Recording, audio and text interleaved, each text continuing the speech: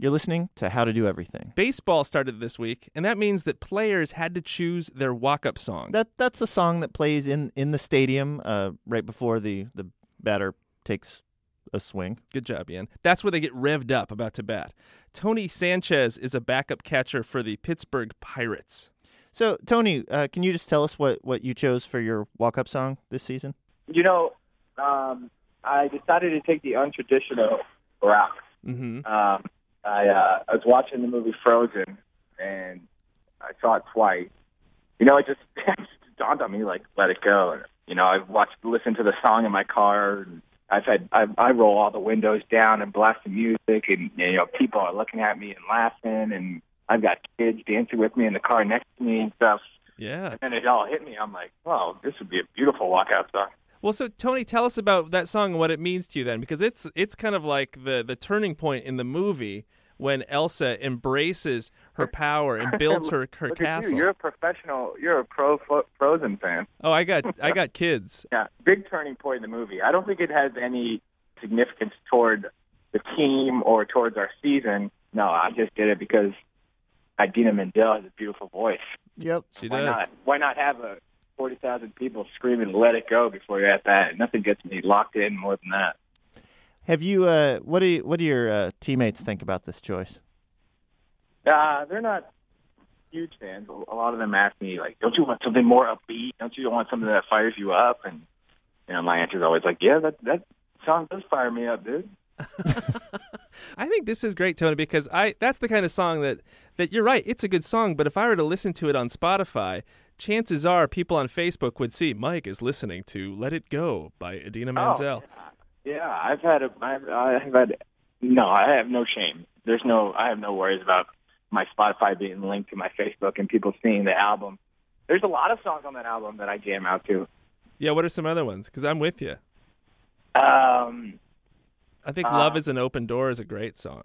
Oh my God, what a jam! Love that song. Yeah. There's another one too that I really, really love. Right. So it is maybe weird for me to share my inner monologue on a radio show, but it's just surreal right now to be listening to Mike and a professional athlete, a professional baseball player, talking about how much they love Frozen. Who are you talking to? The one with the trolls. Yeah, that's a good one. I love them all. Are you as it's playing, as you walk out, are you singing along in your head? Yeah, in my head, absolutely. I do have it. I do have the song starting at the point where she's hitting the high notes. Okay. Where she's the past is in the past. That one. Let it go. I sung for you. Happy? That was fantastic. I'm delighted. Can I ask you, so next up on our show, I can see we have a caller on the line named Taylor. People on radio shows never get walk-up songs. Do you just want to pick something for Taylor, and we'll play it before we go to his call? Is he a Pirates fan? Let's just assume, yeah. Let's assume it's a Pirates fan? Yeah. Why not just put "Let It Go"? All right. Okay. The past is in the past. Let it go, when I rise like the break of dawn. Let it go, that perfect girl is gone. Here I stand in the light of day. Let the storm rage on. The cold never bothered me anyway. All right, Taylor, what can we help you with? Well, me and my good friend Theron have been having this debate for quite some time, and that is how to properly eat potato chips, rather open the bag. Okay. I've believed for quite some time that you should open them from the bottom because then you get the first chips you eat are the best tasting, and then it kind of redistributes the flavor for the rest of the bag. Wait, so what's your reasoning that the opening from the bottom is going to get you a more flavorful chip? That's where all the flavor sits by the time you get done with the bag. Some people like that last bite, that dumping it, that last bit of powder and crumbs in your mouth at the end of the bag. But I I like the good tasting ones first. What'd you say your friend's name was? Sorry. Theron. Tell us how an argument between the two of you goes. Usually I open the bag upside down. Then he looks at me, rolls his eyes, and then we start getting at it. He doesn't think it makes a difference. Maybe my taste buds are just a little bit more refined than his, that I can taste the difference. So for us to try this out, we should maybe open one the regular way from the top, but then the next one opens from the bottom. Let's not call it the regular way. We're going to decide what the regular way is. Let's not prejudice the test already. I'm sorry if I'm being chipsist. Okay, so once we hang up with you, we're going to bring in our taste tester. Can you and Theron agree that his decision is final? Once he says if there's a difference or not, that you guys won't fight about this anymore and get on with your friendship. We are ready to put our differences aside once this is settled. Are you sure you can speak for Theron on this? I've cleared it with him. Okay, so joining us now to test this out is our official taste tester, Peter Sagal. Peter, for this one, we need to blindfold you. You'll just have to trust us here. No reason I wouldn't. At this point, what could we do that would be any worse than what we've already done? That is a dangerous question to ask.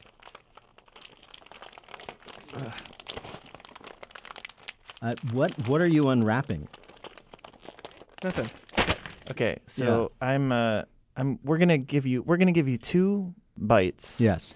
And the first thing we want to know is, can you tell the difference between them? Okay. All right. Here's your first bite. Am I supposed to open my mouth? You're actually No, to reach in. Reach into what? Here. Oh, okay. I'm reaching in here into a little packet, and I'm pulling it. It's clearly a chip of some kind. Okay.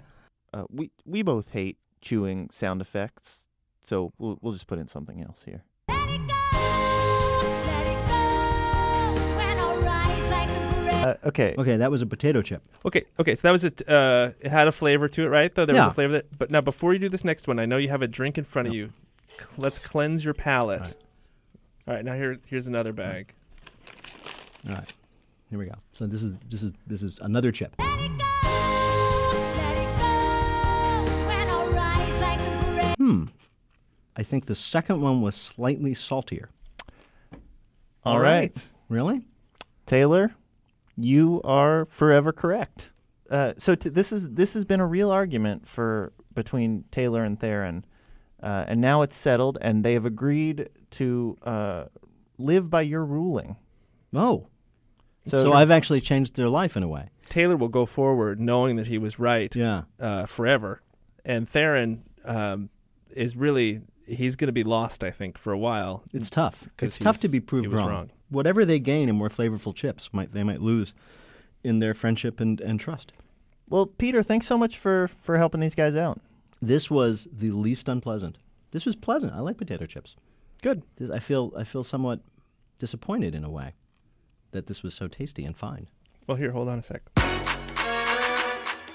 If you have a question about how to open a bag of chips or any other kind of snack, send it to us at howto@npr.org. Really, any dispute you're having with your friend Theron, we will help you out with. Our phone number also is 1-800-GAG-AXE-5. Our family has been chosen for a great task. To save the innocent. The innocent? The animals. Why are they innocent? Noah, starring Russell Crowe, is in theaters now. Also Hermione Granger. Now, if you were going to save all the animals on Earth in a big boat, what would that boat actually be like? Dr. Boris Worm is a marine biologist at Dalhousie University, and he's part of the team that figured out a good estimate for just exactly how many species there are on the planet. Boris, let's start there. What can you tell us? The answer to the number of species is 8.7 million plus minus 1.3 million. Wow. Yes, and not counting bacteria. But bacteria are so small that you could probably get all species into a small tank. Okay. You can have millions of individuals in the liter. Given that hoping that they won't eat each other, you don't have need a lot of space for them. But then for the others, you will need space, and so for that, you would need to know the average size of individuals. Yeah. Mm-hmm. Yeah. So when you look at the global numbers of species and their average sizes, what you see is that on average, the average species is about 1 to 10 centimeters, or half an inch to 2.5 inches large. So the average animal is actually pretty tiny.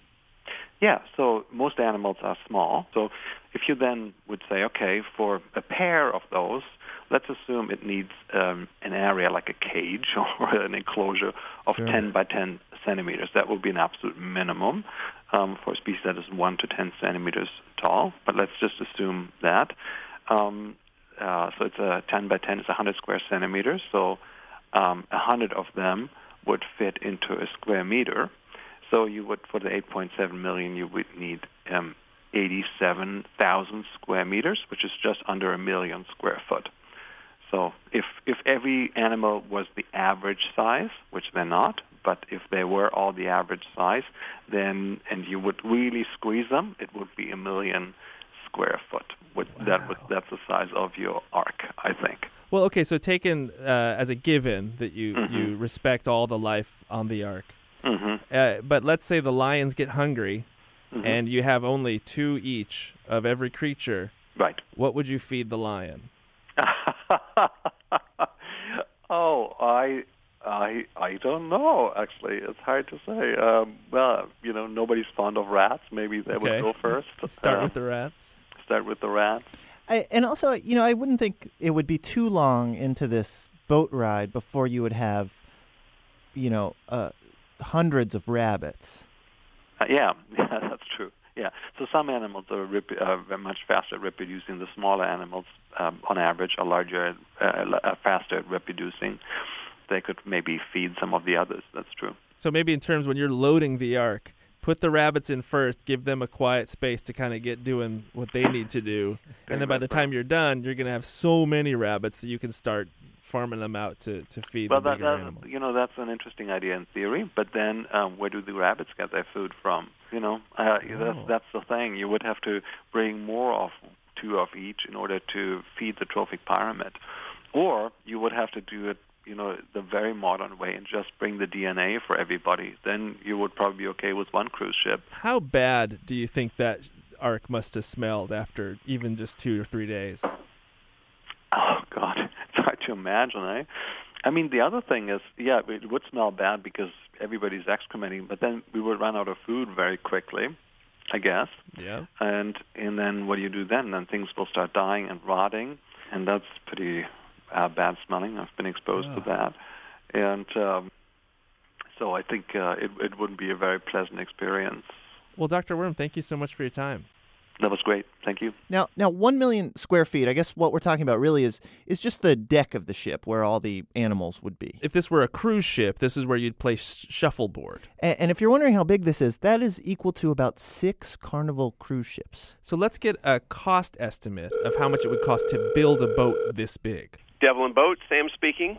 Hey, Sam, you do custom boats? Yeah, that's what we do. All day, every day. Well, we have what may be kind of a strange request. If we were going to build an ark to save all of the species on Earth, we just got the number. We're looking at about 1 million square feet. Okay. Yeah. So the boarding ramp's going to have to be kind of strong, more than a 2x6, right? Oh, yeah. Yeah. I think so. Probably the biggest thing going up that is an elephant. That's going to cost you, Well, we do want to talk about that. If I do the math, looks like, $960 million. So under $1 billion, that's... Yeah, we could, geez, Bill Gates could buy this darn thing. I'm not trying to say you guys don't have the money, and he'd still have, $76.8 billion left to take care of it. Wow. And it's purpose-made. So, you can go and you can buy any off-the-shelf container ship and attempt to shove a bunch of animals into it, and it may work actually fairly well, but it's not going to be the quality product that we can produce for you. Okay. Well, Sam, thank you so much. We'll send you, I guess, do you need some sort of down payment? Yeah, 10% down is the way we usually start this process, and then we like to make monthly draws, and this is take more than a couple of months to build. So. Yeah, how long? What's the timeline on this, you think? Well, that's that's the one that's kind of an interesting figure, but I would plan on a couple-year build schedule, and quite a few people crawling over the boat. Okay. And remember, we can paint it any color you want.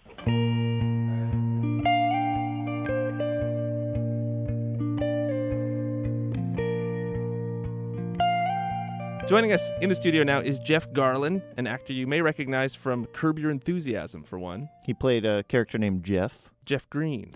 Also a documentary he produced called Finding Vivian Maier is in theaters now. Along with Noah. And so Jeff is going to answer some of your how-to questions. We'll get started with this one. It comes from Matthew. So, Jeff, Matthew wants to know, how do I get through faking that my wife's new baby niece is cute? Avoid the situation as much as you can. Be in the other room. Yeah. Go for a walk. You think? I mean, there's going to be a moment where they're in close proximity and everyone's saying, "Oh, what an adorable baby," and then you say, "What a beautiful baby." Gotta go. All right. So maybe we could try it. So let's pretend Ian is a cute baby. Okay. He's my cute baby. Uh-huh. And hey, Jeff, did you see Ian? Check him out. Hey, what? It's a beautiful baby. You're a lucky guy. Thanks. Oh, my God. I have to get to Sweden. What happened in Sweden? There's a puppet show. Here's a question from, this is from Abigail. And this is one you couldn't answer. Right. We wanted an expert. Okay. Abigail wants to know, how do I get my neighbor's dog to like me? Oh, see, it's Abigail? Abigail. The answer is you can't. Dogs, can I say bullshit detector? Sure. They have the bullshit detector. They know. See, dogs have it down. Yeah. Dogs run, and they don't think, I'm going to die someday. You know? They just think they want to go to the bathroom. They want to eat their food. They want to move on. And if they don't like you, they don't have the time, and there's not much you can do. They live in the moment. It's not hopeless. It's not hopeless, but there's not. As a neighbor, I don't see it working. So you say dogs have a good bullshit detector. Yes. What if, knowing that then, yeah. What if a dog came up to you and said, hey, how cute do you think my puppy is? What would you say? I would freak out that there was a talking dog in front of me. And by the way, all puppies are cute. There you go. All babies are not cute. All puppies, cute. Okay, good. There's one more here. Okay. Andrew wants to know, how do I pick out the best Christmas tree? Ah, great question. Being a Jew and have never been to a Christmas tree, driven by a Christmas tree area, the pumpkin area is shortly thereafter replaced by the Christmas tree That's area. Right. I would say, this is just me, put on a Santa Claus outfit, walk into the area where they have all the trees, say to I was about to say headmaster, the person in charge of the trees, and say, hello there, I'm Santa. You know, if you could point out the best tree here, that would make every little children's Christmas that much better. And I think that the person who runs the lot of Christmas trees will lead you to the baby, the beauty, the one that he thinks is the tree. So there's a lot of costuming involved. But around Christmas time, you can pick up a good Santa Claus costume. They're all over. And you have to make sure your voice, male or female, that you can get this. I'm Kris Kringle. And then you say, and then shortly thereafter you say, and would it be possible for me not to pay because I'm Santa? And would you carry it to the back of my car? My back is a little sore and I'm worried about Christmas Eve. I'm worried about it. Please carry this beautiful tree to my car and don't charge me. And then after that's done, say, I'm so lonely. May I sit with you for a few minutes? Do you have any eggnog or such? And then you sit and you have a conversation with the Christmas tree guy, and you find out that he's the same guy as the pumpkin guy, and he's a little bit down. It wasn't a good pumpkin season. Yeah. And the Christmas trees didn't turn out the way he planned, and he was excited that Santa stopped by. And then Santa, a little drunk from the eggnog, hits the road, crashes into a wall, But the bottom line is you've got a beautiful tree in the back of your car. Yeah. But drinking and driving is not funny. That's my main point of that story. I think it's that was not. clear. So that's the point. The point is, I don't care what you're dressed as, what you're carrying. You're not important enough to just say, I can drink and I'll make my way home. So no drinking and driving. I think in all my answers that was a subtext. Don't drink and drive. I think we've helped a lot of people here today. Thank you. Oh, look at you.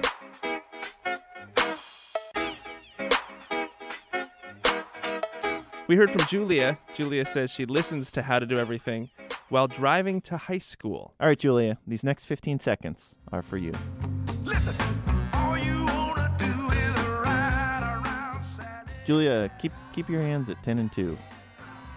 Check your blind spot. Is that right, 10 and 2? I thought they'd revise that because the airbag will break your arms off. Julia, keep your hands at 3 and 6. I don't think that's right. I think that's even worse. Check your blind spots. Just keep your hands off the wheel. Don't Because if touch the wheel. If the airbag goes off, you're going to get hurt. Stay away from the wheel. All you wanna do is ride around Saturday. That does it for this week's show. What'd you learn, Ian? I learned that the boat that you would have to build to carry all the world's species would have to be enormous. It'd be the biggest cruise ship you've ever seen. I just hope the animals could enjoy all that cruise ships have to offer.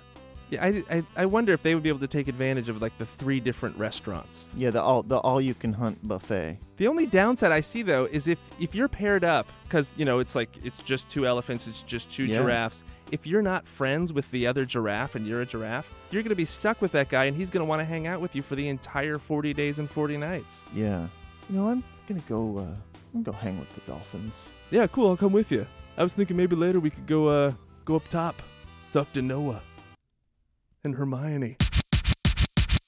How to Do Everything is produced by Stephen Tobias with technical direction from Lorna White.